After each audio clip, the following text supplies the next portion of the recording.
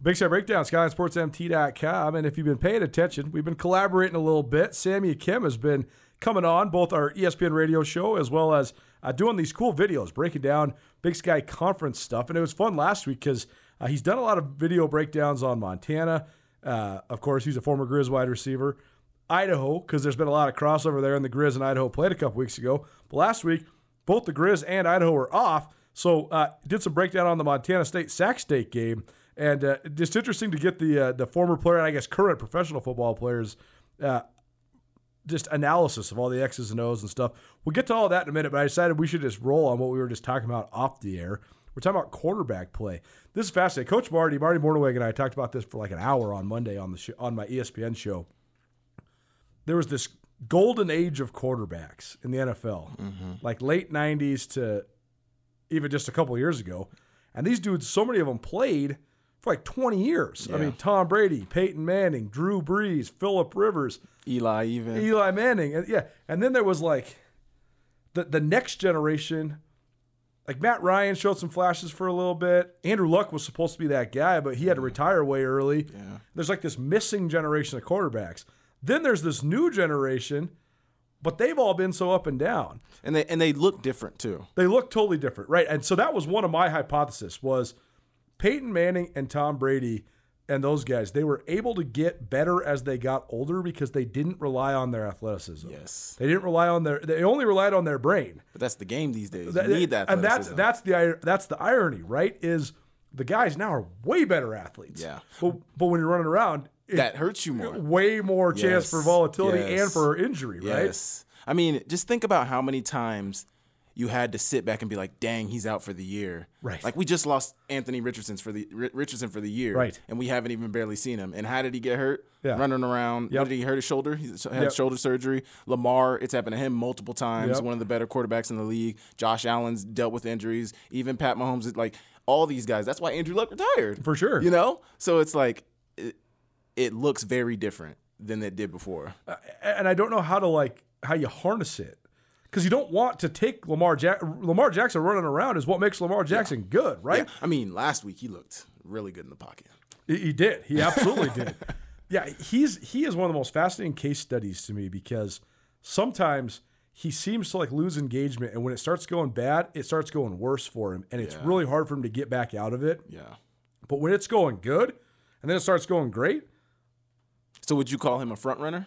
Man, I don't know, man, because when he's at his best, he's like the best player in the NFL. Yeah. I mean, you can't stop him. Yeah. Like last week. And that's my thing about, and I could go way deep about this, but that's my thing about, I watch so much broadcast television every day, First Take, Get Up, all these things. Yeah. And every Monday after Sunday, it's like, so Lamar, they just beat the Lions 38-6. And now it's like, if they can play like this, they're the best team in the NFL. Yeah, right. But we've only seen that one time this year. Right. So it's like, let's pump the brakes. Let's see, like, and they always say it's like overreaction, like overreacting, but it's like you gotta just let the body of work speak for itself and let them build up a repertoire of games to where then you can say, like Pat Mahomes, the overreactions are warranted about Pat Mahomes because he's shown it over and over and over again. True. But we haven't seen the consistency from Josh Allen. We haven't seen the consistency from Lamar Jackson. So it's like, let's stop with the overreactions and let's just take it for what it is right now. I think the NFL's in an interesting spot too because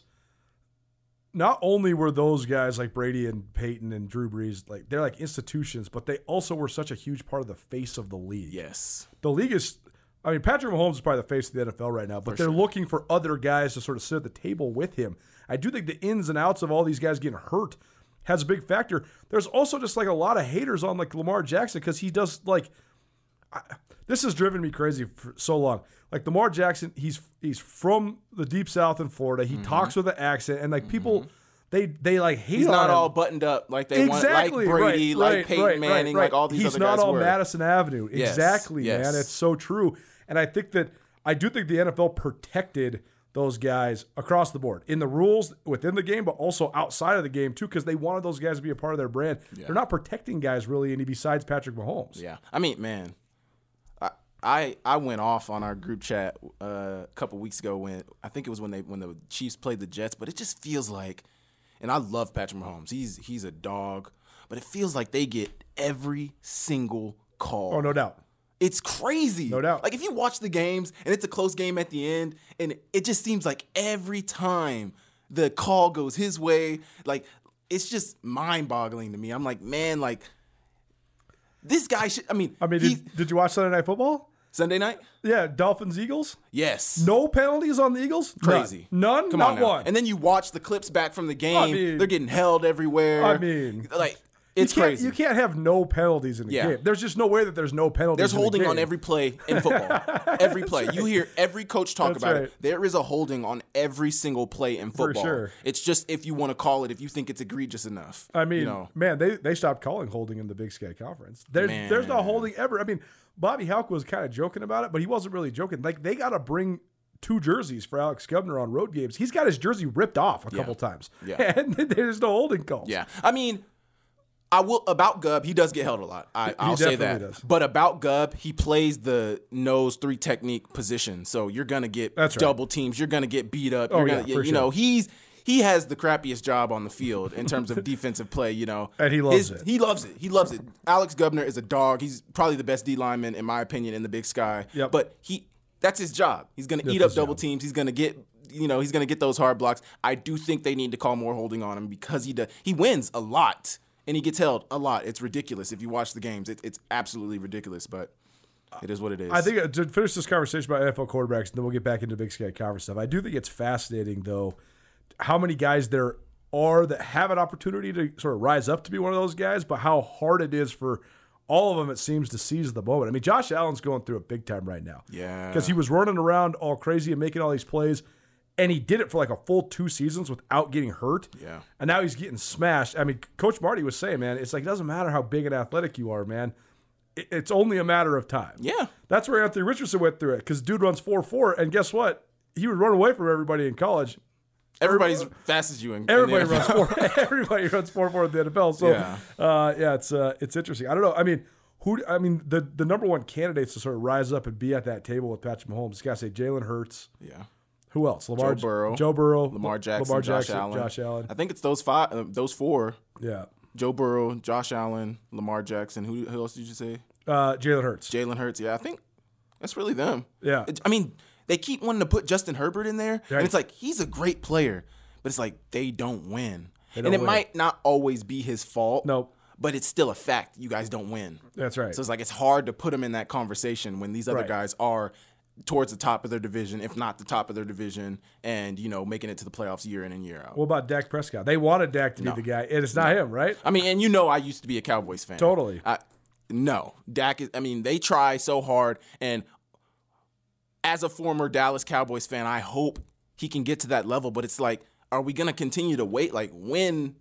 He got in the league in what, 2015, 2016? It's been a while. It's been a minute. He already got his big contract. Right. So it's like, when will we see it? Right. Like, you play well enough to keep your team in the game, but when are you going to play like a Josh Allen, a Lamar Jackson, a Patrick Mahomes? When are you going to be the reason that they win? Right.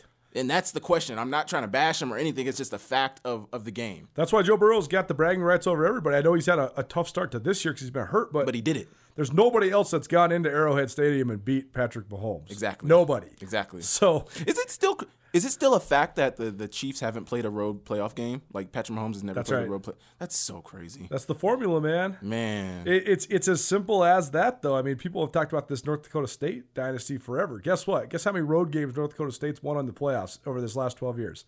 Probably 1 or 2. 1. Again, to James Madison. Montana State in 2010. It was the year they didn't even win the national championship. They went to Bozeman and beat the Cats when the Cats were the defending Big Sky champions. And then they got a home game. And then they lost in the quarters that year. That was the last time they lost anywhere close to before the Final Four. And then after that, they've been at home. They played something like 40-plus straight home games in the playoffs. When you have a home field advantage, that's why it's so big for us to try to get home field advantage. 100%. Nobody wants to. Look at our weather right now in October. That's right. Who wants to come up here in December? Yeah.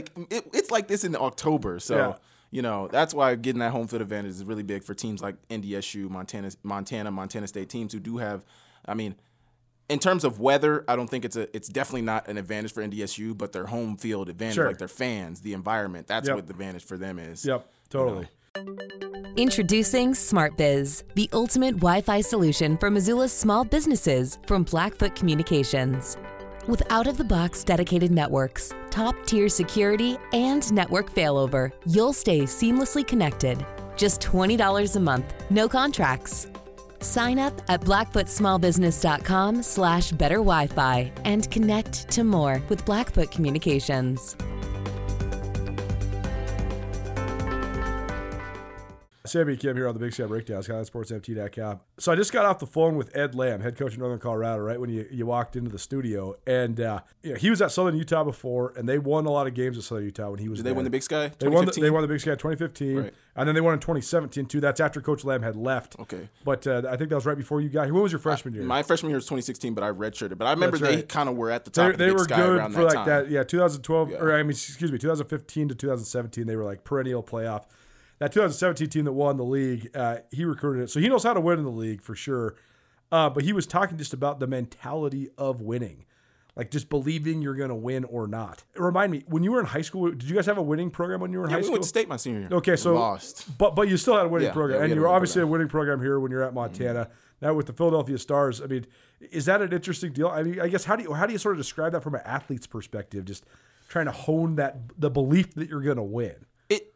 It honestly is hard for me to speak on it because I've never been in an environment that wasn't that, right. You know? So, I mean, probably with the Stars is the best way I can describe it. You know, we were 4-6 this past year, still had a chance to make the playoffs. Our division wasn't that great. Yeah. We didn't make it, but, you know, it's all about belief. You know, do those guys in that locker room believe what that coach is saying to you? You know, do they believe that we do have I mean, it's all about belief. It really is about belief, and it's about that coach being able to get those players in that mindset to where they do believe what he's saying, to where they do believe that we can win, to where, like, you know, it's hard to describe because I've never been a coach, so I've never been on the other side of, you know, I've always been in an environment where the history was that we won or that we do win. So, you know, it's hard to speak on what it's like when it's not that. So I couldn't speak on a Northern Colorado where they have been down for a while, a Portland State, a Cal Poly, all these places where, you know, they don't usually win. I'd be interested to speak to a coach the coach you just spoke to, about what that's like. Yeah. You know, I don't know. Well, I think that, you know, manifestation's a real thing, but I also think that the self-fulfilling prophecy of losing can be a real thing as well. I mean, that's what Northern Colorado. It's like a slippery slope. I mean, Northern Colorado was up 21-7 against Weber State in the fourth quarter of that game. And then they threw 2 pick sixes because it was almost like, well, we just don't deserve to win this somehow in our minds. And so we're just going to let it slip away, even though they had the game in hand. And that's, okay, I can speak to this. And it is a mindset thing. Right. So it's like when you're used to winning, especially like NDSU, I bet even when they were down in North Dakota, they're like, we're going to figure out a way to win this because that's what they're used to. But in Northern Colorado's instance, you know, it could be something little. You're up 21-7 or whatever. You said they were up by 14? Yep, 21-7. Yep. 21-7, and you get a 15-yard personal foul. It's like, oh, here we go. And it's just that simple. It might just be one person thinking it, but when it's a collective thought that, oh my gosh, here we go again, it's infectious. It's crazy, too, how it is such a mentality. I remember in 2012, this is when Ernest Collins Jr. was still the head coach in Northern Colorado. They brought in more talented transfers than I'd ever seen. Like grad transfers? And just multiple types of transfers. But they had dude Clarence Bumpus, who was an All-American at Kansas State, but got kicked out of school for drugs, and so he landed at Northern Colorado. They had a dude, Leland Willingham, who was a Florida State transfer. Their quarterback, Seth Lobato, went on to play for the Denver Broncos, played in the NFL for like 6 years. Wow. They had a receiver, Jace Davis, who went to the NFL, played for the Ravens for a while. They had a squad. I mean, they had a squad. They went 0-8 in Big Sky Conference play. I remember being down there in Greeley when they were playing the Bobcats, and I remember they were up 35-21, and the Bobcats literally just gave the ball to Cody Kirk, their former All-American running back, the entire third and fourth quarter, and he just willed them to win, and they just won 38-35. And it's just crazy to see that because sometimes it's just not about the talent. Right? No, and that's why it's so awesome when a head coach is able, a head coach and coaching staff are able to turn around a program because of what you're just talking about. Northern Colorado had all the talent. On paper, they look like the Big Sky favorites, I'm sure. Right. And then when you put it on the field, it's like, why doesn't it equate to wins? Because it's bigger than just the talent. You have to, one, be able to have the right scheme and the right formula to put that talent together, but also it's the man up top, whoever's commanding that talent. He has to be able to empower them and let them know, give them the belief that, hey, we can win, we can do this, and it takes little things like, you know, like us beating NDSU in 2015. That wasn't a great season for us, but that like gives your team motive that like we just did this with this new head coach. Yep. Like we believe in this guy, and you know whatever ended up happening that season that derailed it. I'm pretty sure Brady got hurt that year too, so it was. But yeah, things like that, you know.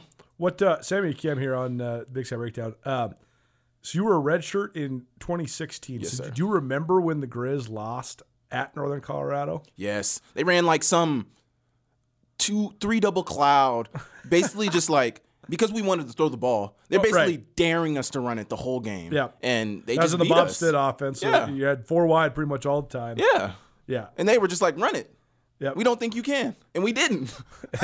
That was a mind-blowing deal. I mean, that was like the first chink in the armor of several of the things that then ended up getting Coach Stitt let go.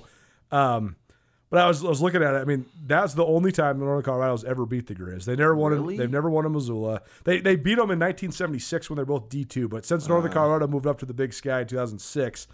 That's the only time Northern Colorado's ever beat the Grizz. So. Has Northern Colorado since 2006 competed for a Big Sky championship at all? Never. Wow, that's tough. They've only had 2 winning seasons. And see, that's why I'm so blessed to have come to Montana, because I didn't know anything about Montana. I had no idea about the winning culture.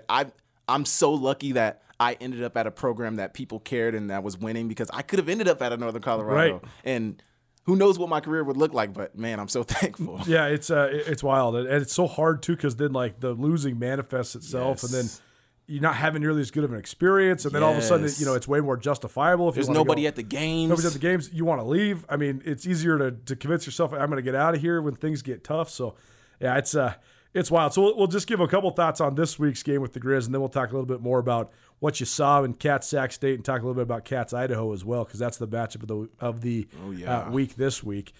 I mean, Montana's riding the ship, man. They're riding a lot of momentum coming into this. They've won 3 games in a row, and they've changed everything across the board. And, you know, that's the thing is you'd want to say the cliche is you got to avoid a trap game, but, like, it would be a catastrophe if they lost it. I mean, North Carolina's only one. I'm not going to say anything like that. No, I know. I'm just saying, man. Like, hey, I guess I think it would be an incredibly unlikely scenario that Montana doesn't show up ready to play. They haven't played at home in a month. Yeah, they're just coming off of a bye. They took a ton of momentum into the bye. I mean, I just think that they're going to come out ready to go. I mean, I do too, but hasn't there been some type of statistic that we haven't really played too well after byes? That's right. Under Hauk, or that's right. Yeah, Bobby's teams have traditionally been sort of flat after byes, especially if they go into the bye with momentum. Yeah. I mean, we asked him after that game. He said, "What do you think of the timing of your bye?" He's like, "I hate it. I want to keep playing." He's like, "We're rolling right now. Right. I want games. Let's go." So. I don't know. I bet you that they had some sort of competition last week, though. You and I talked about it. I bet you they had a Saturday practice or something. I would bet some money on it for sure. I mean, what do you think then? I mean, it's just all about keeping the momentum going, though. Yeah. For the just do your job. Don't get too ahead of yourself. Stay humble. That's the biggest thing I would say is please stay humble and just do your job. And you guys should win easily. But, you know, yeah, just do your job. Don't think that, oh, we're rolling. Like, no, this team can come in and beat you. And Hauk is somebody who stresses that a lot. Winning is hard. That's why you see him at the top of the tunnel, shaking everybody's hand, because no matter what you say, at Northern Colorado, at NAIA, winning a college football game is hard. So, I mean, just take care of business, do your job, and we should walk out of this with a pretty good dub. This is cool. So we got SWX on the TV right now in the studio. This is the Brock and Salk show. So Brock Heward is one of the hosts here. He's wearing a Grizz sweatshirt. Hey. Because the Hewards obviously have ties with Missoula. The 2 Heward girls play for the Lady Grizz, but that's cool. Just on TV. Does he work for Fox as well? So there's 2 Hewards. I can never remember who's who. There's Damon Heward and there's Brock Heward. That's Brock Heward. I think it was him. I think he was a sideline reporter in the USFL this year. That could be. And Damon Heward does a lot of stuff with the Huskies. They're both UW alums. Okay. Brock's daughters, for sure. I know Brock's daughters are the ones that play for the Lady Grizz right now. Okay. So. I saw it looks like him, but I remember he and Damon look a lot alike too. I have such a hard time telling them apart. Okay. Either him or his brother was one of the sideline reporters or something during some of the USFL games I've ever seen. Yeah. Cool. Okay, so take us through the Bobcat Sac State game. Man, Sac State, The Bobcats are really good. I'll say that. They can run the ball very well. I think Sac State definitely exposed their defense. There's definitely holes there. I don't think they struggle moving the ball at all. No. Sac State's offense is pretty good, too. Really good. Their quarterback's good. He had a rough game. He had a rough game for sure. And he didn't really run the ball that much. But if you notice on some of the reads, Montana State had to have schemed this up. I mentioned this in my video, but whenever they would go a zone read with Caden Bennett, the DNs were not worried about the running back at all. For sure. They were running straight at Bennett. And I don't know if that's a game plan thing or that's what they usually do.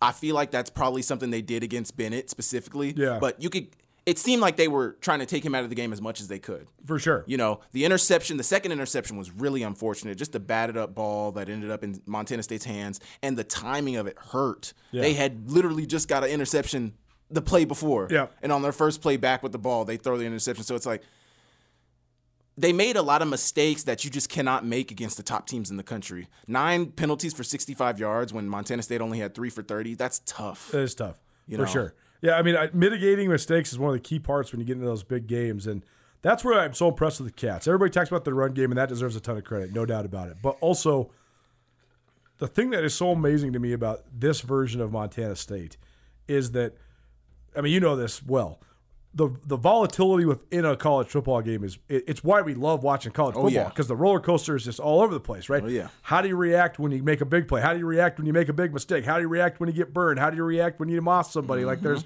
all sorts of the roller coaster emotionally is part of what coaching is in college football.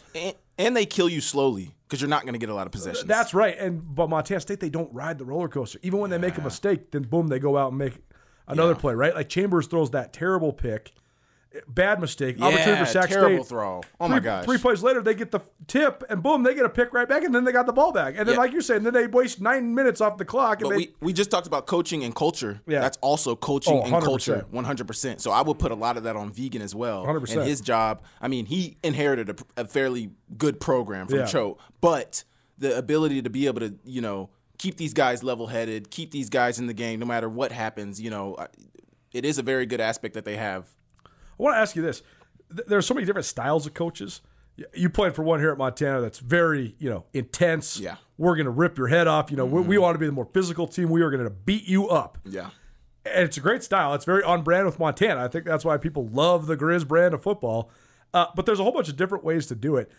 Jeff Choate was a great recruiter, and he was a great inspirational guy. I think that's why they were really good in the rivalry game. That's why Jeff Choate won 4 times in the rivalry game. Yeah. I also think that emotional intensity made them really volatile, and I think they also they lost some games that they shouldn't have because of that during his time. I think that Vegan taking over has been the perfect formula for them because he's way more calm. Yeah. I don't know. I don't think there is one way or another to do it better, but it's just interesting.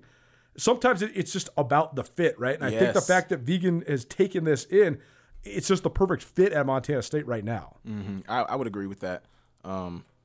It's all about fit. It's all about your ability to empower your players. I'd have to be in the locker room to know more about Vegan. I don't know too much about Coach Vegan other than he's a good coach. And the only reason I know he's a good coach is because Montana State wins. That's right. So you look at the record, this guy's obviously doing something right. Yep.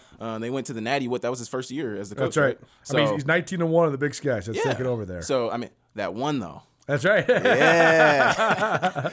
No, but I mean, there's definitely different ways to go about it. Stitt definitely went a different way than Houck.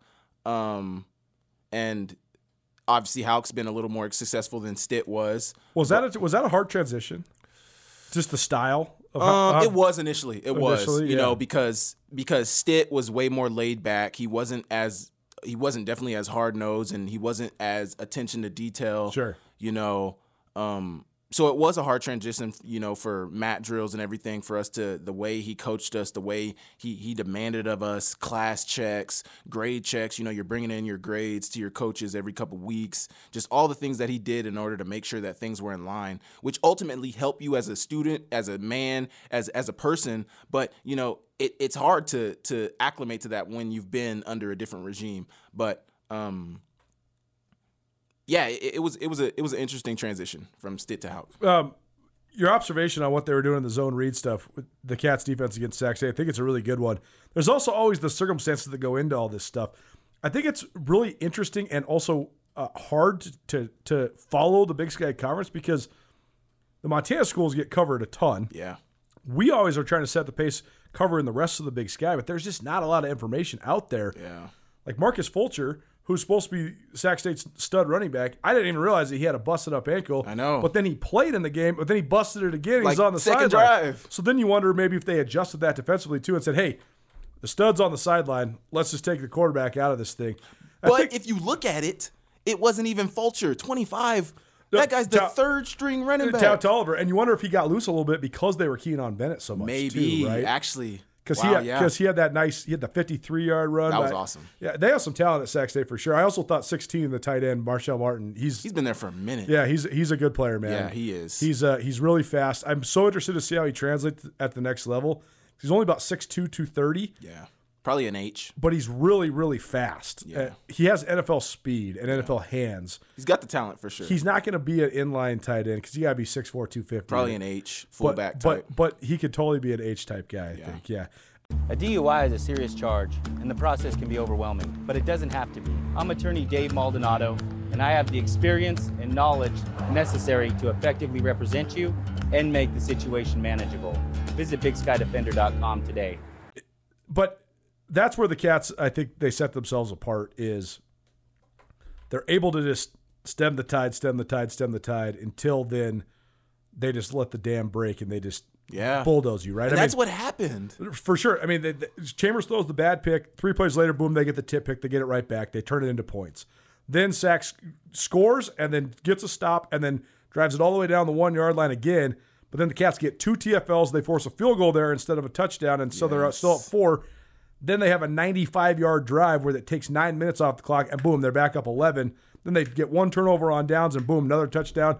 And then when you're down by 16 against them in the fourth quarter, it's it's impossible. You can't do anything. And I thought they started going for it on fourth down early, but also it's like they're not, because you're playing against a Montana State who will take the air out of the game if you let them. Like they have the ability to just run it down your throat, eat clock. Like, so it's like I personally did think it was a little early, but also it's like, dang, like you can't even really judge them like that because it's like who you're playing against. I was thinking the same thing. I was like, okay, they're down 35-24 and there's 6 minutes to go and they're going for it on fourth down. But then they did it earlier than that though. I think they like did 11 minutes. I think you're right. And I was like, what are? But they had just had a 9-minute drive against them, so it does make sense. Yeah. The way the Cats do it in the run game, too, is just so impressive. The way that they can use the quarterbacks, the way they use all the running backs. And their attention to detail. Yes. Like the mesh point on the reads. Oh, man. The DNs, like, there were a few times where I thought that the Sac State DNs played the zone read with Tommy very well. Mm-hmm. But it's so hard to read that mesh point. Yep. You know, he's number 4 was trying to play the middle, and he took like 1 half step. And Tommy's so quick that if you false step at all, he's around the edge on you. Yeah. So it's like, you can play it perfectly, but I think that this also touches back to coaching. Coach Vegan and his staff, they coach very well, but also their attention to detail, their techniques. They know their jobs and they do them very well. And you can tell that there's a good coaching staff there teaching these guys the way to do things the right way. Well, we talk about quarterbacks all the time. And I think the layman, the general public, this analyzes the way a guy throws the ball. Yeah. The ball skills part, though, especially in college football, there's so much more to it, right? That's where Tommy Lott's so elite.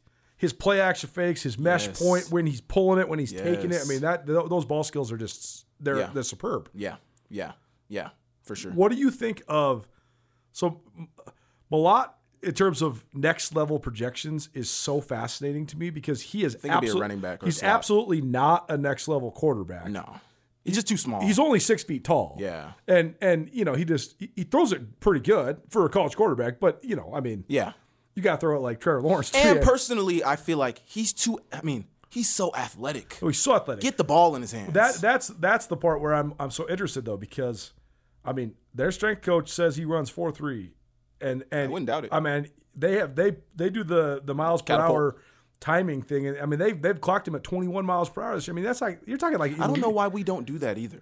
Right? Why do the Grizzlies? I mean, I know why we don't do that, but because they don't want to see. We don't have to get into it right now. Okay, we can talk about that later on.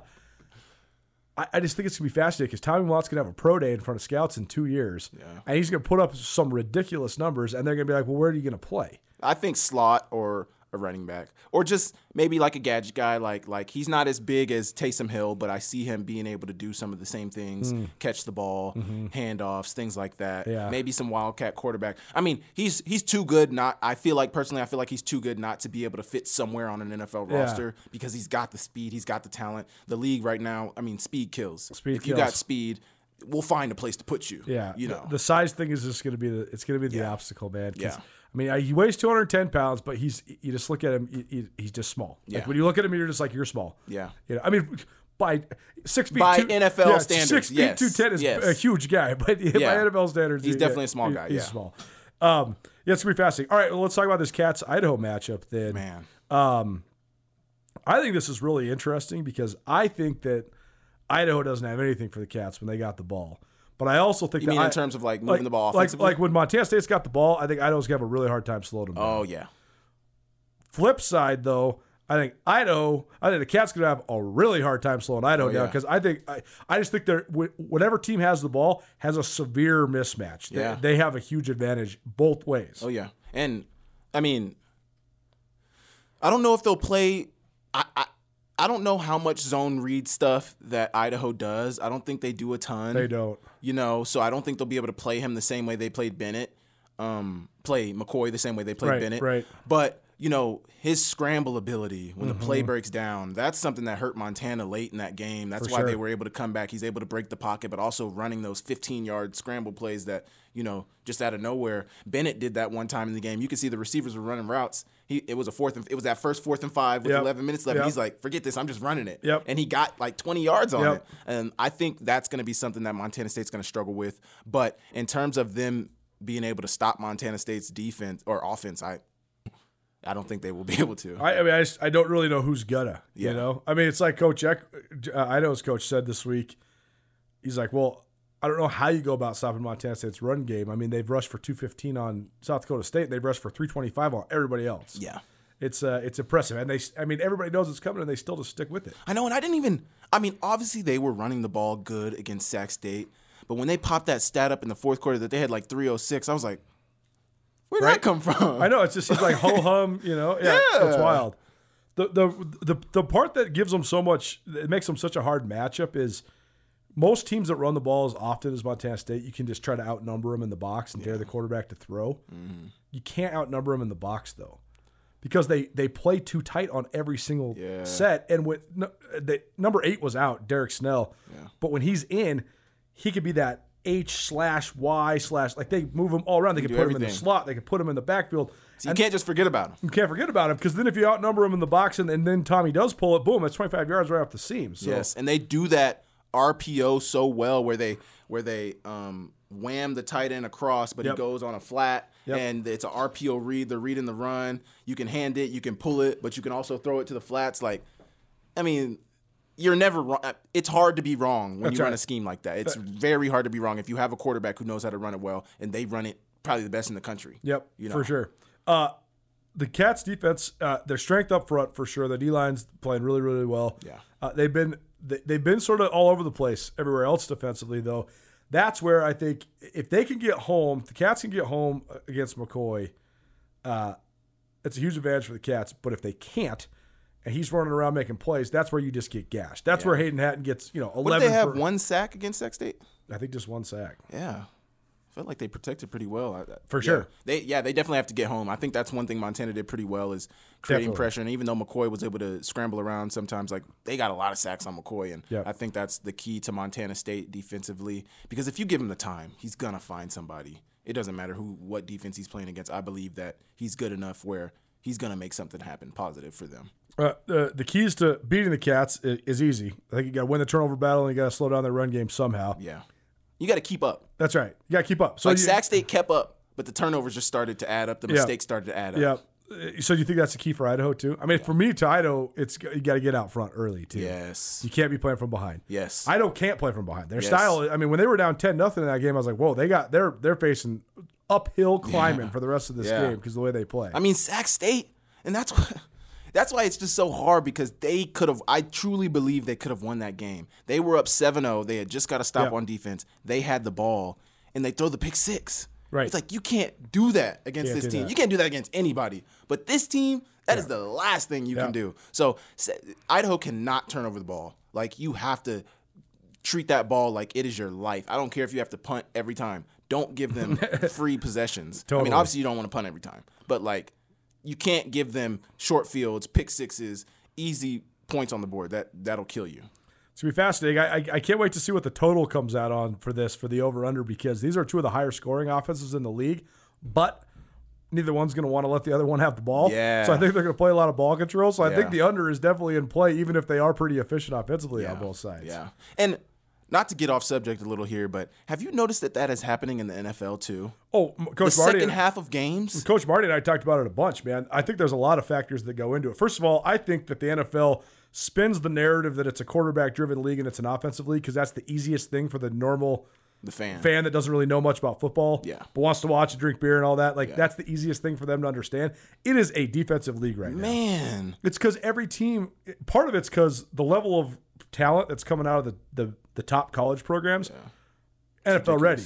I mean, you can get 100 guys in the draft out of the SEC that are like ready to play in a game in the NFL right now. Yeah. So even if you get guys that hurt, I mean, like, think about Thursday night, or was it Thursday or Monday Night Football? Whenever the Seahawks played the Giants, when the Seahawks had 11 sacks. Oh yeah, that was a couple weeks ago. I think it was Monday. The Seahawks only had one starting defensive lineman in the game. It doesn't matter, because now everybody has 6, 7 just dogs. And I think that's because for a minute it was really an offensive league. That's right. And defense are trying to figure out, how do we stop these guys? Right. Get pressure on the quarterback. That's right. Right. And now everybody has 6 of them on the team. Even on that fact that it's a defensive league, does it not feel like teams are playing so scared when they have a lead in the second half? They're playing so scared. And it's so hard.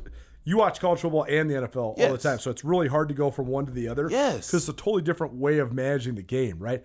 In college, you're going to get, at least 10 and sometimes as many as 15 or 16 offensive possessions. Yeah. The NFL right now, it is a 3 to 4 possession per half deal. Yeah. You're getting 6 to 8 possessions in the game. That's it. That's why Mahomes is so ridiculous, because he can score 30 points even if he only has the ball 8 times. Because he makes the most of it. They never give it up. And it's so hard too now, because now it's like you got Mahomes, who's a unicorn, but then they're looking at all these other quarterbacks trying to say, like, why can't you do that? It's like this guy is a one of a one. He's one of just one. like Brady was one of one. That's right. Peyton Manning was really good. Drew Brees was really good, but there was only one Tom Brady. That's right. There's only one Pat Mahomes. So it's like it's hard. Like, these quarterbacks are good guys. That everybody in the NFL is good, so it's hard. Like, they're just trying to compare him to Pat Mahomes, and it's hard to compare him to him. It's hard to compare it to him, man. And that's the thing, is you have all these guys now that can run, but they run away and they run out and they run up. Mahomes is so good because he actually never runs it. Yeah. He just runs behind the line and keeps it alive and then gets rid of it. Yeah. But like you're saying, they want people to be able to do that. Well, nobody in the world that's right-handed can be rolling out to their left, sprinting full speed, and turn around and throw it back to the others. Like, nobody can do that. Ridiculous. It's not possible. Nobody can do it. Well, I'll say this. Probably the only other person who can do it, who we've seen do it, is Caleb Williams. For sure. But, I mean, he's kind of... For sure. I don't know. The momentum of his start of his season has kind of waned now. No, for sure. 100%. USC struggling big time. Honestly, I'm not putting this on this kid. I don't think that Javonte McCoy is the next Patrick Mahomes, but he makes some weird throws. He does. He can roll out both ways and stop on a dime, and he kind of throws it like he's throwing darts. Yeah. He makes some weird throws for sure. All right. Well, what do you think? I mean, what do you think? Just last thoughts on this Montana State-Idaho game. I mean, this is a huge game for both teams.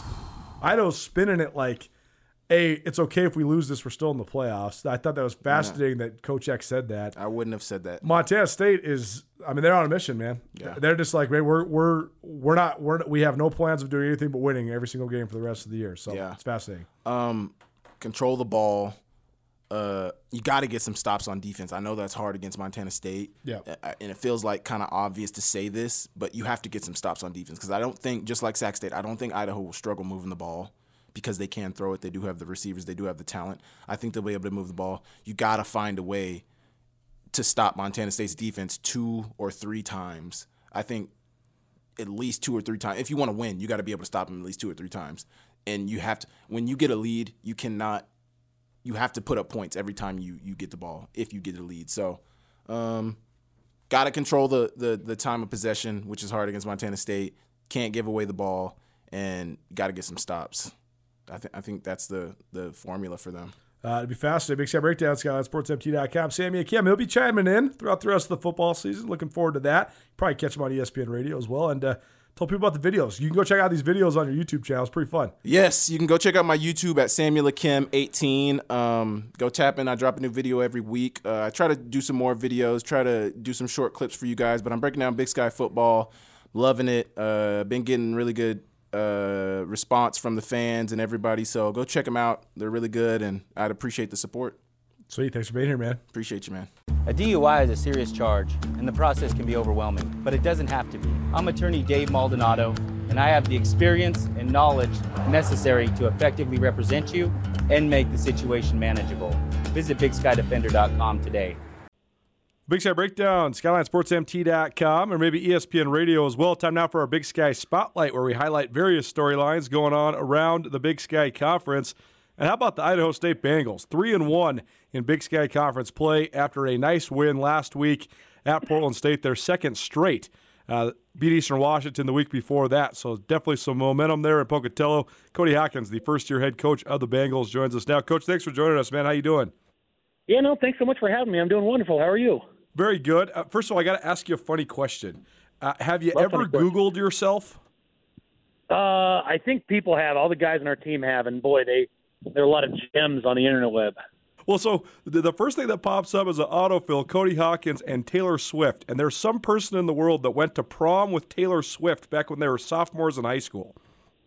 Wow. Good for them. That was me. I know. I was like, if I was Cody Hawkins at Idaho State, I would just lie and say that's me. Yeah. Oh, no. Absolutely not.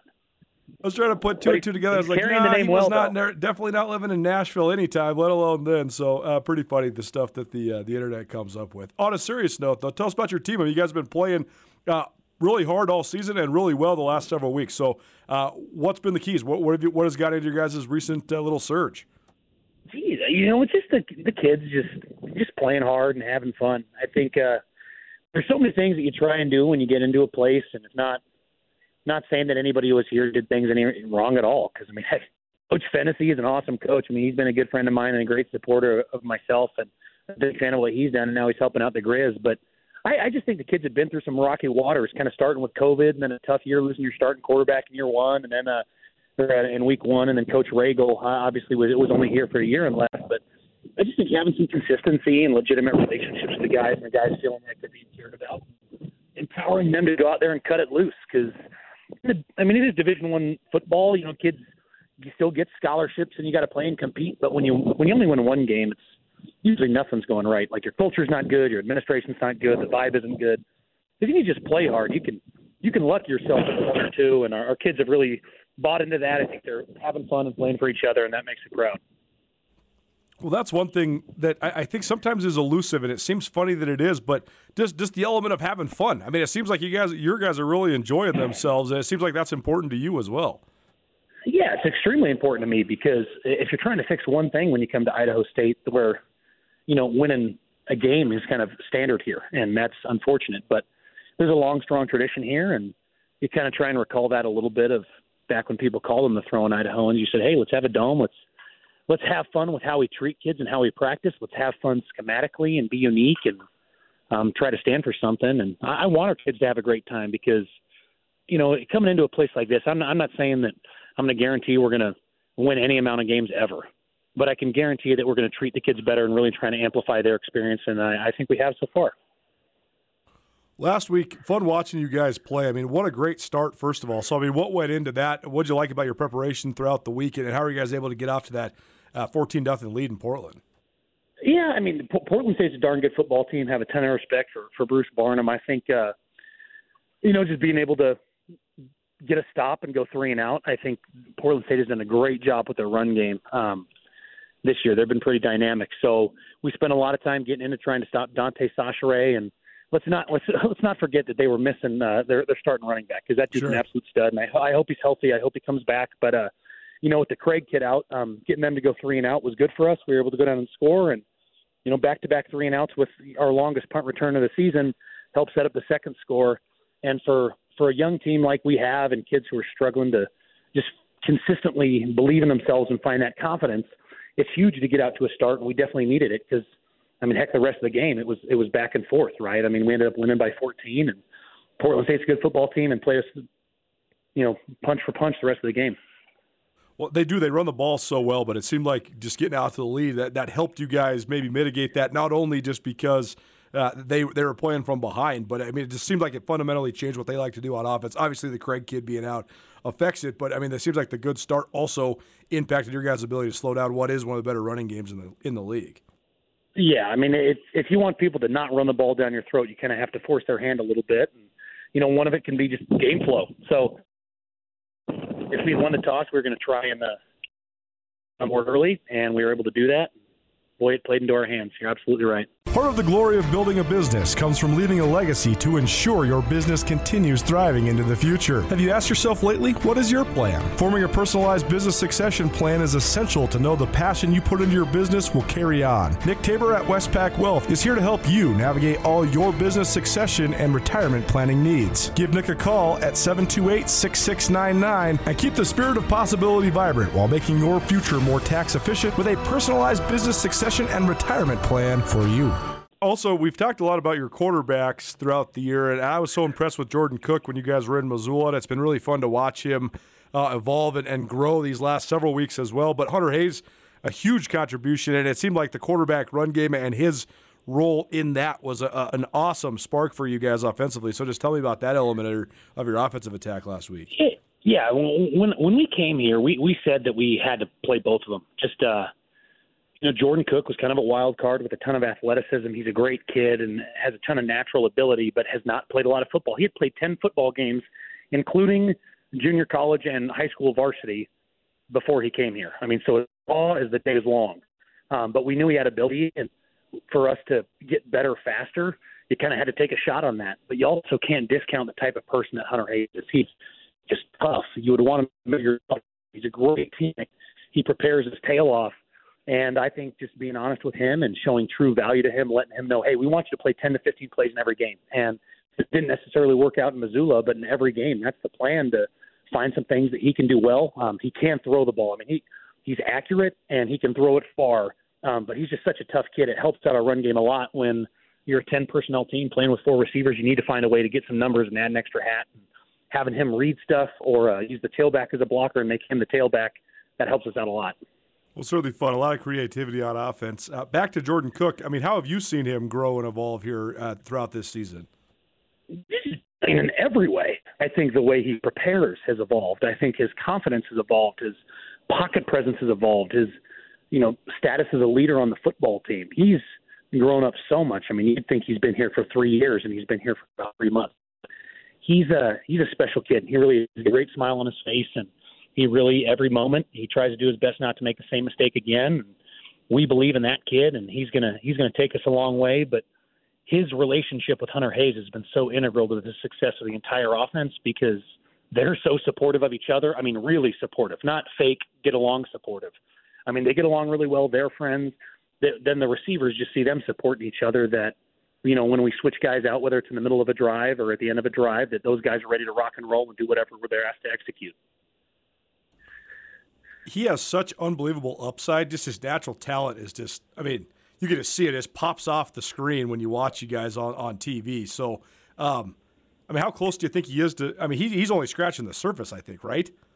Yeah, I mean, he's got 3 more years to play. I mean, heck, in this day and age, it's going to be hard as heck to keep him here in Pocatello, but we're sure going to try. But he's grown a lot, and he's got special ability, something that I never had. And, in this conference, it's kind of what it is. You either get a bounce back, or you get some guy who's got some raw ability that just, you just throw him on the field and kind of see what happens. And he's done well for us so far, but he's going to need to continue to grow. We're going to continue to push him to grow, and I have no doubt that he will continue to do so based on his work ethic and attitude. Well, now you got another big game, third-ranked opponent in 4 weeks, and it's the 3-time defending Big Sky Conference champions. Idaho State goes to Sac State. So Sac State coming off a loss to Montana State, but still a really talented team. What do you think of this matchup, and what do you see when you look at the Hornets? Yeah, well, I know, in my opinion, I think just looking at the tape, Sac State's is as special as anybody in the league is when you talk about a complete football team. I mean, really, I think outside of Montana State, they're probably doing the best job playing really good football on offense, defense, and teams. You know, they're scoring at a good clip. Your defense, especially with Andy Thompson, former Grizz, doing a wonderful job. I think Andy's just one of the more special people and coaches in the conference. He's fantastic. And then they're specialists. You know, they do so many things and they do them well. That it's hard. I think everybody we're not going to be able to rest easy at any point in the game, which will be tough. And it's going to be a challenge, a road game, night game. You know, one of those things where you're looking back at getting at 4 a.m. But we're going to go out there and we're going to play. My message to the team all year has been to, hey, let's go out and play good football, and let's have fun and enjoy the moment and give ourselves an opportunity to be in the fight, because that's what college football is about. You're not going to win every game, but you can give your best on every play. And our guys have been doing that, and it's going to be hard. It's going to be a heck of a challenge on Saturday, but we're excited about the opportunity and we're working hard for it. Well, last thing for you then, just key elements of this matchup is anywhere you look that you take advantage of, and what do you just think of the overall matchup, X's and O's wise, in this game? Well, I can't say enough good things about Sac State. I mean, they're fantastic. I think for us, we're always going to start with talking about turnovers, and for us being a team that throws the ball all the time, you know, it's not a old school Bill Snyder turnover talk, because we know we're probably going to throw a pick or two. Just you can't throw it 40 times a game and not have that happen. So we got to really be aggressive trying to get the ball back on defense, whether that's getting to the quarterback in a strip sack, trying to punch on the ball with ball carriers, or trying to bait the quarterback into throwing us one. And they've done a good job in turnover margin, so we got to be a little bit creative and have consistent intention to make that happen. And then we got to find ways to create big plays against Andy's defense. He's done such a good job. I played against him every year I've been in the conference, it feels like. And gosh, he's a tough out. You know, he's so talented, and he gets those guys playing so hard in good spots. We'll have to find ways to create some explosive plays and then, you know, mitigate theirs. I think if you let Caden Bennett get into a flow, if we give him too many easy completions and he starts to work up a lather, it's going to be a long day for the Bengals. But I love our guys, and they'll be ready to go. Big Sky Spotlight presented by Maldonado Law. Visit BigSkyDefender.com to see how Maldonado Law can help you. Cody Hawkins, head coach of Idaho State. They're at Sac State on Saturday night. A big-time game in the Big Sky Conference. Coach, we really appreciate the time, man. Thanks so much, and best of luck this weekend. Yeah, thank you guys so much. Take care. Go Bengals.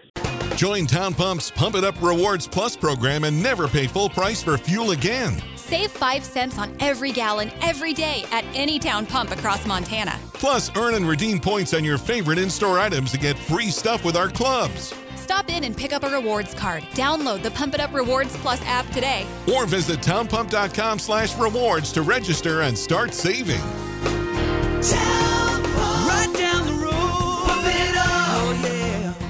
Our Big Sky coverage continues here on ESPN Radio, as well as SkylineSportsMT.com. We're joined now by Ed Lamb, the head coach of the Northern Colorado Bears. They're in Missoula Saturday afternoon. Coach Lamb, thanks for taking a minute, man. How you doing? I'm doing all right. I mean, you know, we're searching hard for success here, and you know, everybody's down about that, but excited about the task at hand and excited to go up and play a really good Montana team.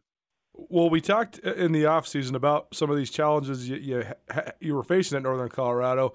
Now that you're 7 games into it, what has been maybe affirmed and what have been some of the challenges thus far there for you guys at UNC? You know, I predicted that we would be competitive. I feel like that that the previous coaches have recruited well here, and yet, you know, from a leadership and character standpoint, I don't think that we've been quite ready to get over the hump. I don't think our guys expect to win, and as coaches, we've failed to be able to instill that in them, and some of that's just been the fact that we've had losses stack up, and it can hurt anybody's confidence. But you know, I feel really confident every week with the effort that the boys are putting in, and I feel like that there's tremendous potential in this program. So I'm really proud to be the UNC Bears head coach, both for the boys who are here now and those who will be here in the future. I can't say that I'm going to recruit any better than what has been happening around here for a long time, but I do know that we can develop players in a different and unique way. And I don't say that because it's something that I think I'm special at or unique, or our staff is. I just think that as coaches, we get what we emphasize, and I believe we emphasize that more than anyone else. We really hang our hats on player development. Well, just the art of learning how to win. I mean, that's so elusive. I mean, I'm sure if you could find the proven specific guaranteed formula, you'd be a billionaire. But, I mean, what are the steps that go into sort of changing that mentality? Well, I can tell you specifically, I don't know that I'm the end-all authority, to answer a question like that, because it's kind of a global question. But, just specifically for us this season, what I've noticed is that we tend to start, at least since we've gotten into conference and kind of found out who we are and established a little more of an identity of what we're doing on offense, defense, and special teams, and who we're actually putting in the game.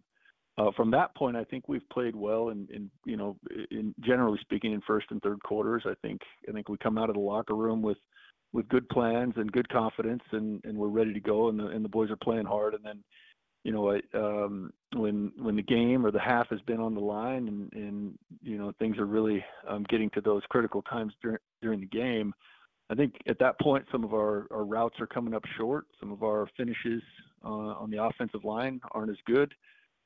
Timing on offense overall, I think it becomes a problem in those moments. And defensively, losing our technique, the technique that got us there in the first place and made it a competitive game. At that point, we're abandoning technique and trying to do something special or outside of the ordinary, playing outside of the system. Those are the things that keep showing up for us right now, to the point where we're not able to get over that threshold. If you study our scores, we're one additional stop and one additional score away from being 4-0 in the league. It is fascinating because you guys have been in pretty much every game. And I mean, I watched the game against Weber State and certainly missed opportunities down the stretch. And same thing with Sacramento State as well. Ed Lamb here on Nuanez Now, Northern Colorado head coach. All that said, I mean, it seems like you guys have made some progress. And I mean, I know it's hard to quantify when you're still searching for that first win, but you mentioned just the effort and the competitiveness. What have you liked just specifically about your team so far that does give you the confidence moving now into the last month of the year? Well, so far they've been the mentally toughest team that I've been around, and I've had good fortune, been around, as a player and coach, assistant and head coach, been around championship teams, and I've been doing it long enough too, where I've been through the ups and downs, and I've been around teams that aren't doing so well and are disappointed. These guys have just continued to come to work every week, continued to believe in each other, continued to fight really hard. We have spirited practices. We have excellent weight room sessions. Guys come in early in the morning for extra meetings and extra video review. They stay after practice and work hard on their craft. And so just, in so many ways, I'm just as proud as can be as what we're doing here. And yet, I own the record and the win-loss record that we have hurts. It's embarrassing. It's shameful. I've failed to be able to get these guys over the hump and get that elusive victory. And that's all I want to see right now, is for them to have the opportunity to celebrate in a locker room after a hard-fought game and feel like they accomplished something worthwhile and that all their work is worthwhile. What in your opinion has emerged just as strengths of your team, things that you can lean on? I think that the play of our quarterback, Jacob Sermon, has given us a chance to get some of our running game going. I think that teams recognize that he has the ability to get the ball anywhere on the field. We're not always able to do that successfully, and it certainly sometimes that's on Jacob, and sometimes that's on the offensive line, and sometimes that's on the receivers. But I do believe we have that kind of potential, and that's really what we're dealing with at this point is, okay, what kind of potential do we have to be better? What type of potential do we have to improve to the point of coming out with a victory? And I think that's where, for us, it has to start. We've got a young offensive line that will be really good at some point in the future. I don't know if that future is this Saturday or the Saturday after or next year. We'll find out. I know that they're improving rapidly and they're hanging in there. And the same with our receiver group. We've had a little bit of a revolving door at receiver and a lot of guys in that mix. And so I think they're getting better every week. I really like our running backs and the potential that they bring, but so much of that is predicated on being able to keep teams honest and not stack the box against us. But David Farley and Darius Stewart and Jaquez Robinson, all those guys we feel like are excellent with the football, have excellent vision, balance, and are as good as any other backs that we see, around FCS football. We feel fortunate in that way. And then I think that defensively we've got a lot of heart, and we hang in there, keep ourselves in games, and just keep playing for the pride of wearing the Bears uniform, and that's giving us a chance to feel what it's like to be in the games in the fourth quarter. There's a lot of things that make Montana great, from the mountains and lakes to some of the finest towns in the West. But what really makes this place special is you. Our communities are full of people who are working hard to build good lives and remarkable things. At Opportunity Bank, our passion is helping folks do just that. Together, we can make a good thing even better. Opportunity Bank of Montana. Stop by and see us or visit us online. Member FDIC. Ed Lamb here on Nuanez Now, ESPN Radio, SWX Montana Television, and the ESPN MT app. He's the head coach of Northern Colorado. Bears are in Missoula. First home game at Washington Grizzly Stadium in about a month, and the last game of October for these two teams. And Coach, I wanted to ask you a little bit more about one of your quarterbacks, Jacob Sermon. I know he has Montana ties. His dad, David, played at Montana. So certainly, I mean, he probably is familiar or more familiar with Missoula and Washington Grizz than maybe some of your other guys. So, I mean, how do you sort of mitigate that factor, or does that even have any influence on Saturday? I don't know. That's a really good question. I think it'd be a good one for him. We've talked about it, briefly over the off season and even this week. I think, any familiarity, whether it's veterans who have been around the league, the avenging of losses, showing out good in front of family and friends, getting the chance to play a ranked team. All of those things kind of I think are plugged into the matrix of and the puzzle of what motivates young guys this age. But I know he comes motivated every week into every practice, and so I think in many ways the biggest aspect of this game from a motivational standpoint for Jacob is going to be a lot like it is for the rest of the team. We're playing an excellent football team who's really hitting their stride, and we're playing them in what I consider the premier venue in not just FCS football, but certainly is in the top 5 of any place that I've been. And, I can go down the list of some of the places I've been lucky to be in. And, Washington Grizzly is right there at the top. Introducing SmartBiz, the ultimate Wi-Fi solution for Missoula's small businesses from Blackfoot Communications. With out-of-the-box dedicated networks, top-tier security, and network failover, you'll stay seamlessly connected. Just $20 a month, no contracts. Sign up at blackfootsmallbusiness.com/better Wi-Fi and connect to more with Blackfoot Communications.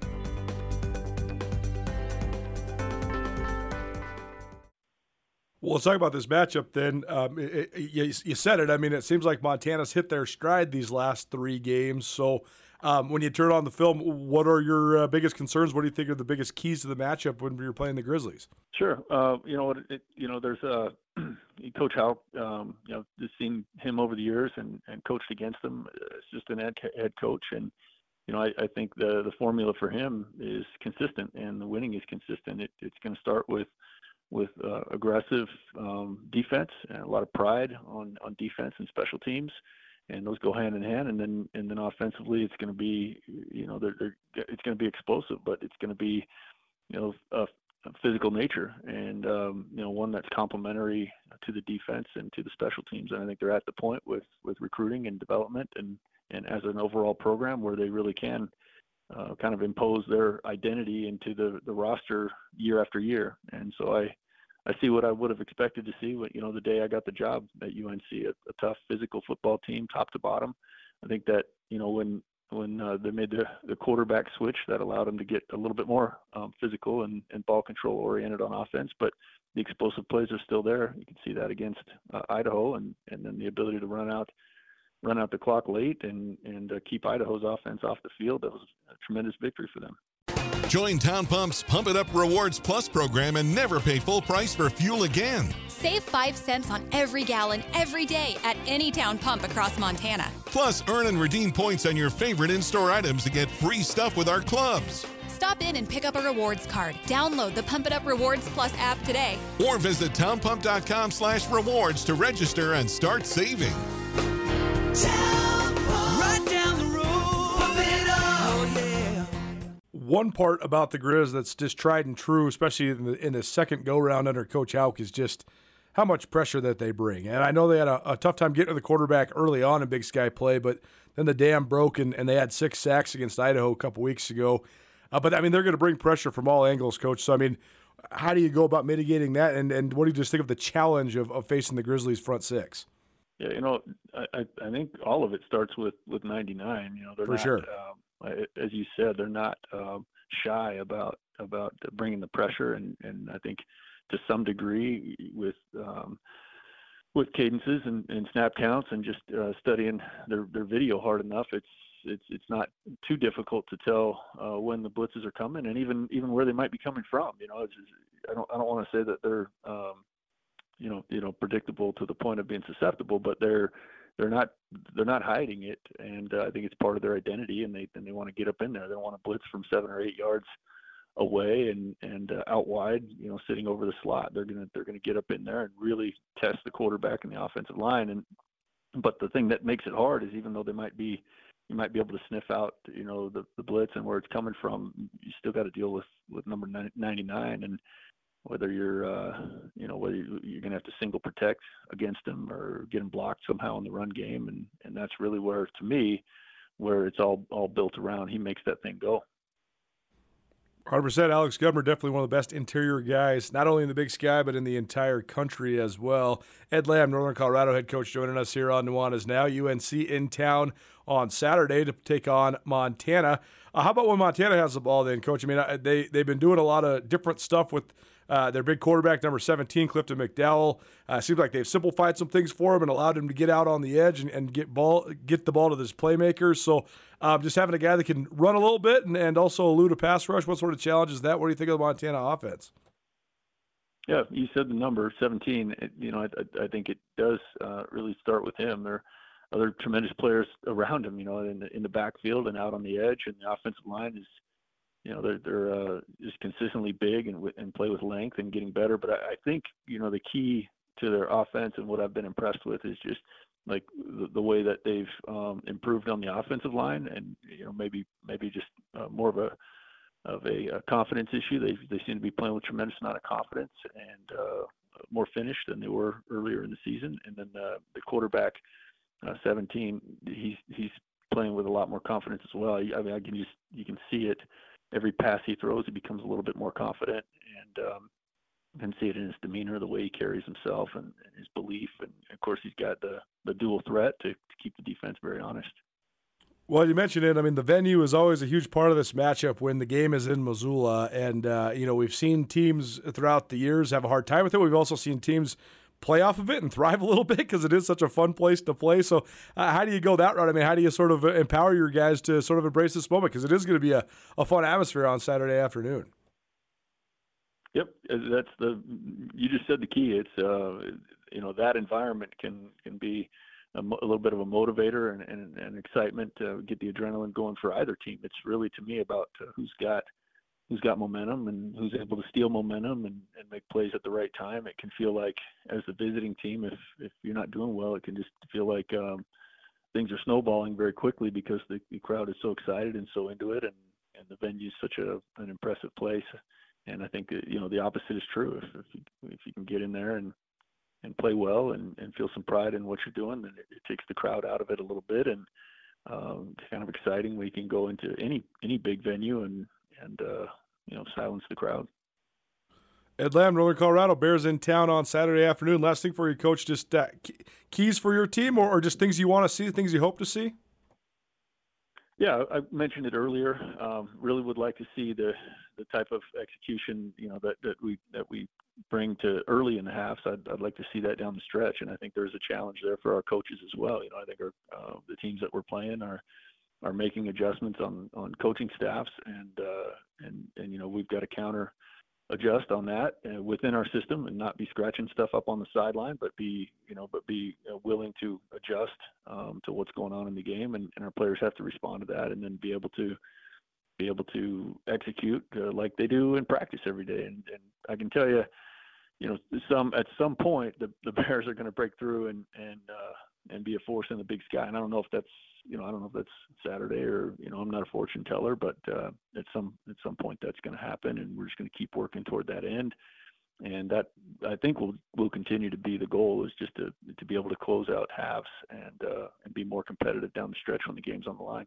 Coach, we really appreciate the time, man. Best of luck. Travel safe. Look forward to seeing you on Saturday. But in the meantime, good luck with the rest of the week, and thanks for making some time today. Likewise, Colter. I'll see you on Saturday. Old Works Golf Course is one of the most challenging tracks you will find anywhere in Montana, and that's why they host so many of the premier golf tournaments around the Treasure State. The 18-hole course measures at more than 7,700 yards, making it one of the longest courses in the Big Sky State. The Jack Nicklaus design comes from one of the best players of all time and one of the world's leading course designs. Jack Nicklaus has designed over 310 courses, including this gem located in Anaconda, Montana.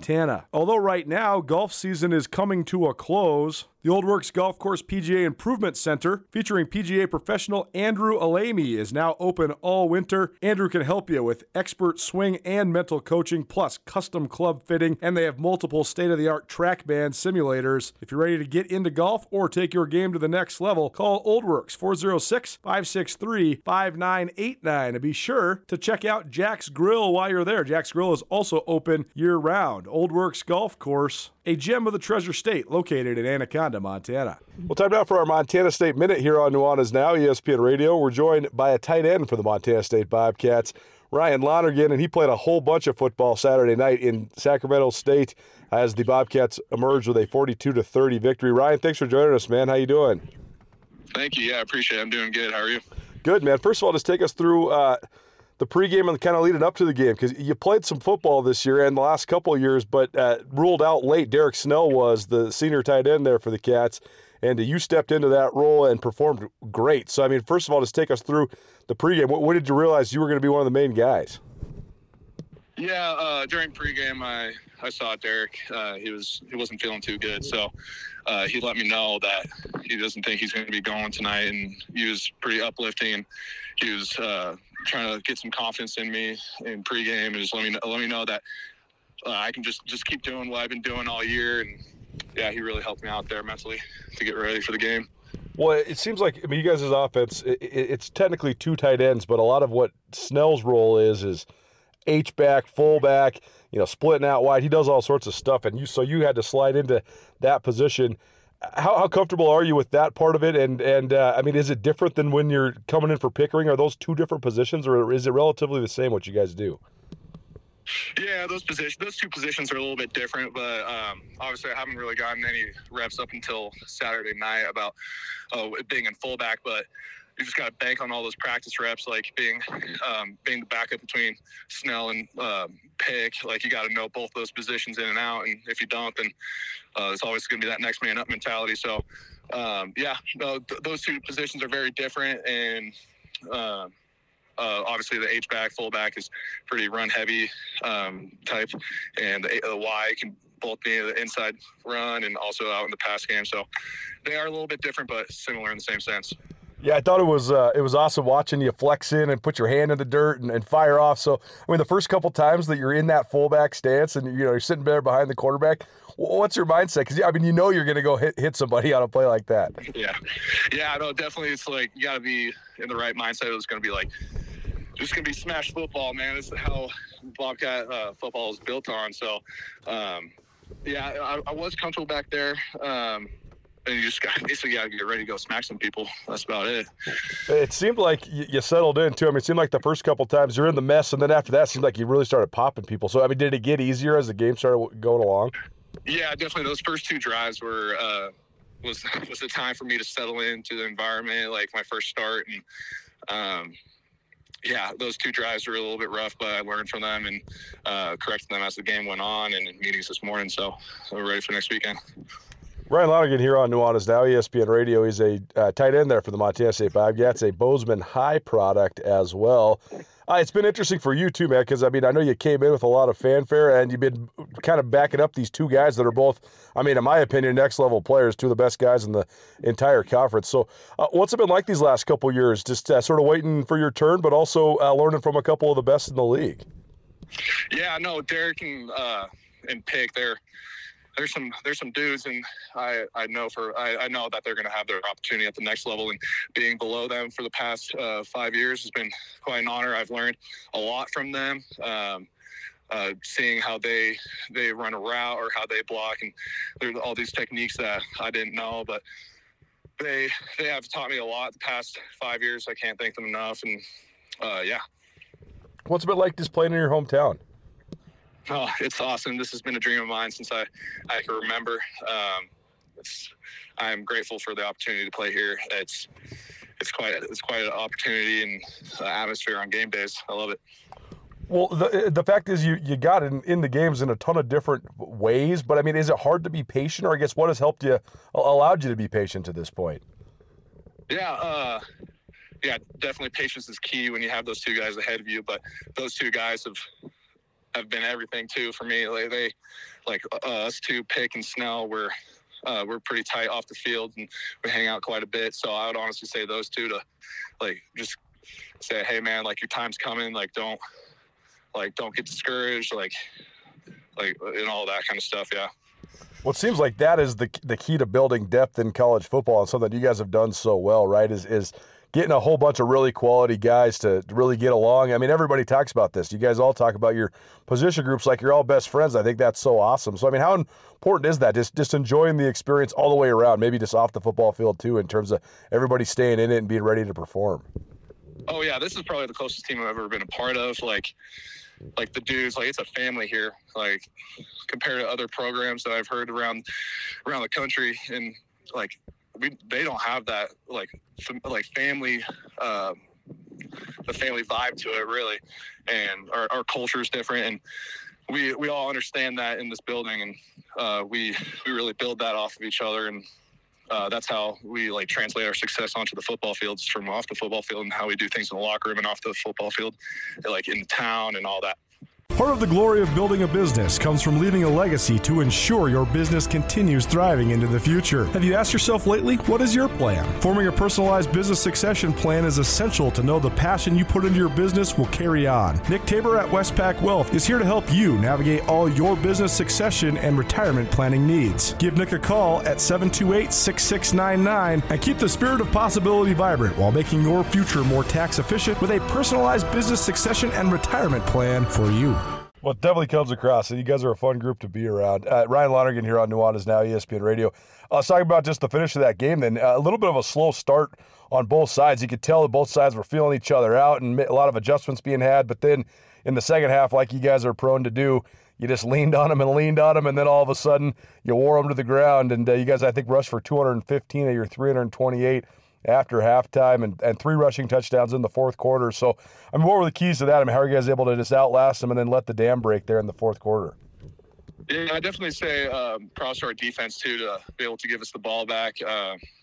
John's pick 6, Ron's pick allow us to gain confidence and momentum back on offense, and yeah. And also the O-line, man, those dudes are hard people and very physical, and they showed Sac State's D-line that they were the best in the conference. So props to those guys up front. It was fun being on your guys' sidelines and just observing the demeanor of everybody, because there's so many different levels of intensity, and everybody's having fun and dancing, but sometimes, screaming and yelling and stuff. But those offensive line guys are just so composed all the time. You can just tell, they're just yep, our time's coming. We're just going to keep on going. And then in the fourth quarter, just busting them right in the mouth. Oh, yeah. Yeah, no, they're very focused guys. They're good play, next play, bad play, next play, and get ready for the next drive. And, yeah, they sit down on the bench and just they try to get corrected what they did wrong that previous drive, and then go correct to the next one. And we showed them that we could do that. Yeah, it's definitely it's a cool thing to watch. Well, now here you guys are, and you continue to pile up wins, and you're number 2 in the country again, and now you got another top 10 matchup coming down the pipe. So, I mean, what did you learn from preparing for such a big game this last week that might help you prepare for yet another big game this upcoming week against Idaho? Yeah, definitely just getting in the film room and just like trying to understand keys of their defense and their defensive players. And now with Snell a little dinged up, I'm gonna have to carry my part on doing a little more research into them and just pick up on their tendencies and all that. Yeah. Well, it seems like you guys love playing in these big games, though. I mean, does it feel? I know you guys take it every week, 1 week at a time, but I mean, it seems like you guys, it's easy for you to get up for these big time matchups. Oh yeah, no, it was definitely fun having these big time matchups late in the season. Like, this is when separating season's at, and if you this is when all those teams across the country are going to be separating themselves from the pack, and I'm excited for this next matchup. It's going to be fun down there in Kibbydown. Well, it should be awesome. Ryan Lonergan here on Nuanez Now, ESPN Radio. He's a tight end there at Montana State. Ryan, thanks for the time, man. Really appreciate it, and best of luck this weekend. Yeah, thank you. I appreciate it. Have a good one. Introducing SmartBiz, the ultimate Wi-Fi solution for Missoula's small businesses from Blackfoot Communications. With out-of-the-box dedicated networks, top-tier security, and network failover, you'll stay seamlessly connected. Just $20 a month, no contracts. Sign up at blackfootsmallbusiness.com/better Wi-Fi and connect to more with Blackfoot Communications. All right, it's Thursday, Blue and Gold Thursday today, brought to you by Madison River Propane. And as always, we got Colter Nuanez from Skyline Sports. We're going to break down this weekend's Bobcat game. I tell you, man, you got a lot of TV time this past Saturday night. I saw you on every touchdown. I know. Thanks for having me, guys. I rewatched the game, and it's so funny because I was watching myself trying to take videos and stuff, and just thinking about how silly I looked, and thinking about only a few people actually noticed that I was doing that. So, but yeah, no, it's fun being on the sidelines, and it's definitely interesting because a lot of these schools in the Big Sky, they have small press boxes, and so if there's multiple of us from Skyline there, we only have one press box seat, and so my seat in the press box was directly behind a wall, so I couldn't see anything. So I was like, well, can I just go on the sideline? And they're like, yeah, that's fine. Just go down there. So interesting. It's a different perspective, but it's fun being on the sideline for sure. So this weekend's game, are you going to be in the box or are you going to be on the sidelines again? I think I'm definitely going to be on the sideline again because we're back in Moscow, so the Kibby Dome is a small press box again, and I'm bringing two different writers to this thing, so I think I'll be on the sideline again. So I got to ask you, let's start with Saturday's game, the past Saturday against Sac State. I ran into your buddy Ty Gregorak this weekend, and I said, we started talking about the game, and I'm like, you know what? I said, I know our offense is really prolific. I know we're running the ball like crazy, and we're racking up the yards. But I hate our offense. To which he said, you sound like a spoiled cat fan to me. And there's some validity to that. But I do not like running the quarterback 26 times a night. It's the ultimate conundrum because I think that a lot of times the fans see it and they think that that's how it's being called. But like I always say on here and on the Big Sky Breakdown and on my ESPN radio show, modern football, especially when you're running the RPO, the run-pass option, you're calling concepts, and then it's all up to the signal caller to make the decision. And that's one thing where I've talked about this a lot, but I think Montana State is better when only one of their quarterbacks, no matter which one it is available, because I think that guy has a better opportunity to get into a rhythm of those decision-making processes. And I think that a lot of times, like Sean Chambers, for example, when he's splitting snaps with Tommy Mellott, he's way more prone to tuck and run when he should throw. And I think that they see that a lot. And Tommy's just always going to be more prone to tuck and run because he's just a bowling ball quarterback. I mean, he's the best running quarterback in the country, and it's hard to deny that. And but I do think a lot of times Taylor Housewright might be calling a concept, and he might be wanting them to see something completely different. And he might want that ball to come out, and instead the quarterback makes a different read, and then they got to tuck and run. And I think that's why people get frustrated because I think sometimes in the scope of action, a lot of times the guys are making I don't want to say the wrong decision, because I think that's why the offense is a brilliant scheme. There really isn't a wrong decision, especially if you take care of the ball. Like if you call your own number and you just get a 2 or 3 yard game, yeah, it's not a bad decision as long as you're not coughing up the football. So I don't know. I totally get where fans are frustrated with it, but the formula for the Cats is incredibly simple. They just want to win the turnover battle, and they want to outrush you. And if they do that, no matter who's the guy carrying the ball, they're going to beat you.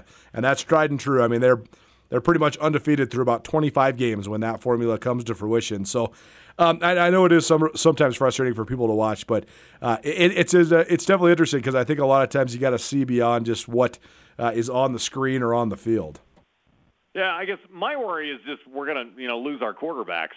Because I feel like we're living on borrowed time. Eventually, one of them is going to go down. Tommy's already been hurt this year. That's the good true. news is we have 2 of them. So hopefully, we can at least one, can last out the season. But that's where I get nervous, because obviously it's successful. I mean, man, look at the yardage. For sure. I mean, Tommy Mellott was the offensive player of the week in the league this year. So, I mean, it's certainly, more than anything, it's successful when it comes to getting the W's. But, I totally get where you're at. I think a lot of people want to see a little bit more of a traditional style or, pro-style offense. And, I mean, the validity of – I mean, the reality is that these guys, they both run so hard and they're not scared of contact. And that gives you more opportunities to get banged up. But they've done a pretty good job the last couple of weeks, so we'll see. We'll definitely see. But, I mean, it's funny because it's their biggest advantage and it's their biggest worry at the exact same time. No, that's a great point. So coming into Saturday's game against Idaho, I mean, another big game, another one on the road. Is Idaho better than Sac State? Well, that's an interesting question. I watched the whole Idaho Sac State game. We had a crew out there covering them for Skyline Sports. That was the first conference game of the year, and that game came all the way down the wire. Idaho ended up winning by 9, but that was a little bit of a voodoo score because Idaho hit a kick. The score was tied, and Idaho hit what was the game-winning field goal with like 3 seconds left. But because there was a couple seconds left, they had to kick off to Sac State, and then Sac State fumbled the ball, and Idaho picked it up and scooped it and scored it. So that gave them another touchdown right at the end of the game, but it was more like just a 3-point game rather than a 9-point spread. But they looked like 2 evenly matched teams in that game. In terms of the matchup, I think Idaho is better on offense than Sac State. Idaho has the best quarterback in the league in Giovanni McCoy. They also have the best receiving trio in the league in Hayden Hatton, Jermaine Jackson, and Ternez Traynor. And they also have one of the 3 best running backs in the league in Anthony Woods. So they have an offensive skill set that's, I think, the best in the conference and one of the best in the country. That said, they've had 2 offensive linemen get hurt the last couple weeks. They lost a guy the week leading up to the Grizz game 2 weeks ago, and then they lost a guy in the game against the Grizz as well. Both those guys are going to be out. That really hurts them just from a depth perspective. And so Idaho, I think, when they have the ball, is going to match up well with Montana State, but I think they're going to have a hard time handling MSU's front. On the other side, I don't think Idaho has anything for Montana State when they got the ball. I think that the Cats are going to be able to run the ball at will. I think that's going to be the case against pretty much everybody until we get deep in the playoffs.